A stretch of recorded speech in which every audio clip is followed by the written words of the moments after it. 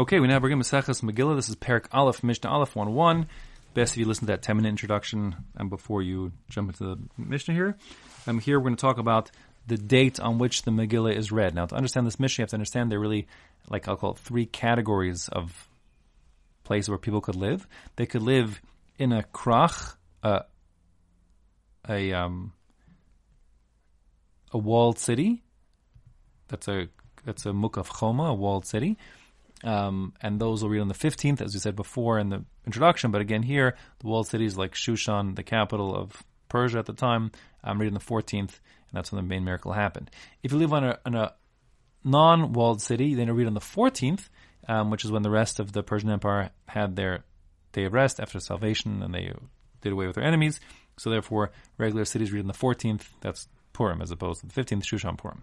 Now, in addition, there are people who live in villages, Bnei Kfarim, and the Bnei Kfarim, the people who live in those villages, so they lived in rural areas, in farmland, lots of space in their houses, hard to get a minyan together, and even if you could get a minyan together, not so many people who are educated enough to do a proper reading of the Megillah, and therefore we wanted to make things more easy on them. Also, the Gemara recognizing that they're the ones who provided the food and water for the people who live in the cities. They have to schlep that in there.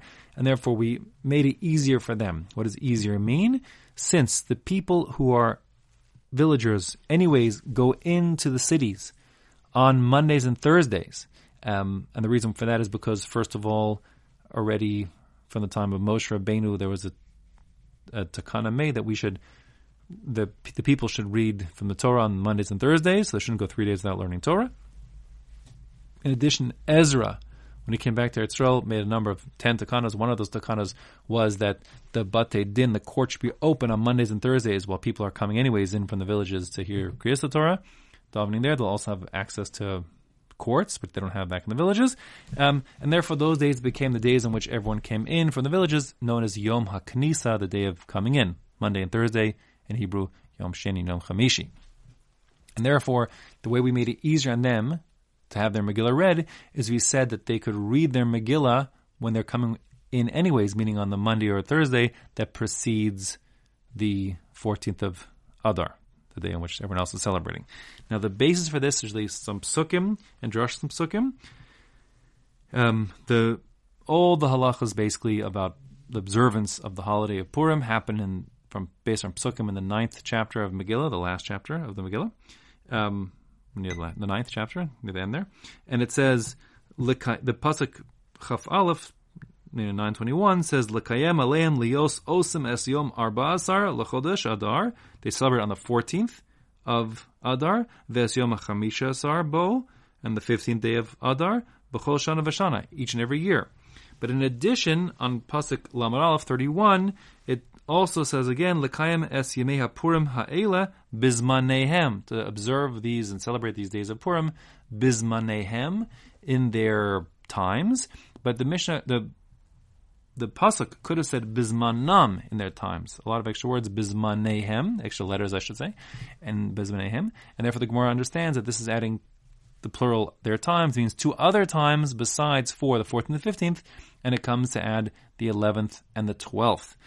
You might ask why not add the 16th and 17th, but the Gemara says it can't do that because there's another pasuk in Pasuk Chav Zayin 27 which says Lo ya'avor lios osimes shnei hayamim eila. You can't pass up those days, you can't go past them, and therefore we're not doing days afterwards on the 16th and 17th, but rather days before on the 11th and 12th. As for the 13th, no drush is needed, since that was the primary day in which the miracles happened throughout the empire, and therefore the Mishnah will end up saying, I'm reading inside now, Megillah nikres be'echad asar, the Megillah can be read on the 11th of Adar, b'shnei asar, the 12th of Adar, b'shlosh asar, the 13th of Adar, b'arba asar, the 14th of Adar, b'chamisha asar, and on the 15th of Adar. It says nikres, which means passive tense, is read as opposed to korenes the Megillah. We must read because we only read on one of those days, not all 5 of them. Lo pachas v'lo yoser, but no earlier than the 11th, nor no later than the 15th. How's it going to shake out? So the Mishnah says, Krachin hamukafin chomam yos Yeshua ben Nun. As I said again in the introduction, you got to refer back there, the previous recording. The large towns that were surrounded by walls since the time of Yehoshua ben Nun, since Joshua's time, those are the ones like Shushan that Koren b'chamisha asar, they read on the 15th of Adar. Kfarim, villages, vayeros kadolos, and also big cities, but not ones that had walls around them, Koren bar ba'asar, they read on the 14th. That's the primary day to read, on the 14th of Adar. Ella, however, shakfarim, when it comes to villages, magdim liyom haknisa, they are permitted to read on the day before, or the days before, earlier days, meaning 11th, 12th, and 13th, if those fall out on a Monday or a Thursday when they're coming in anyways. Now, rather than explain any more, let's just jump to the next mission, which really is a direct continuation of this one.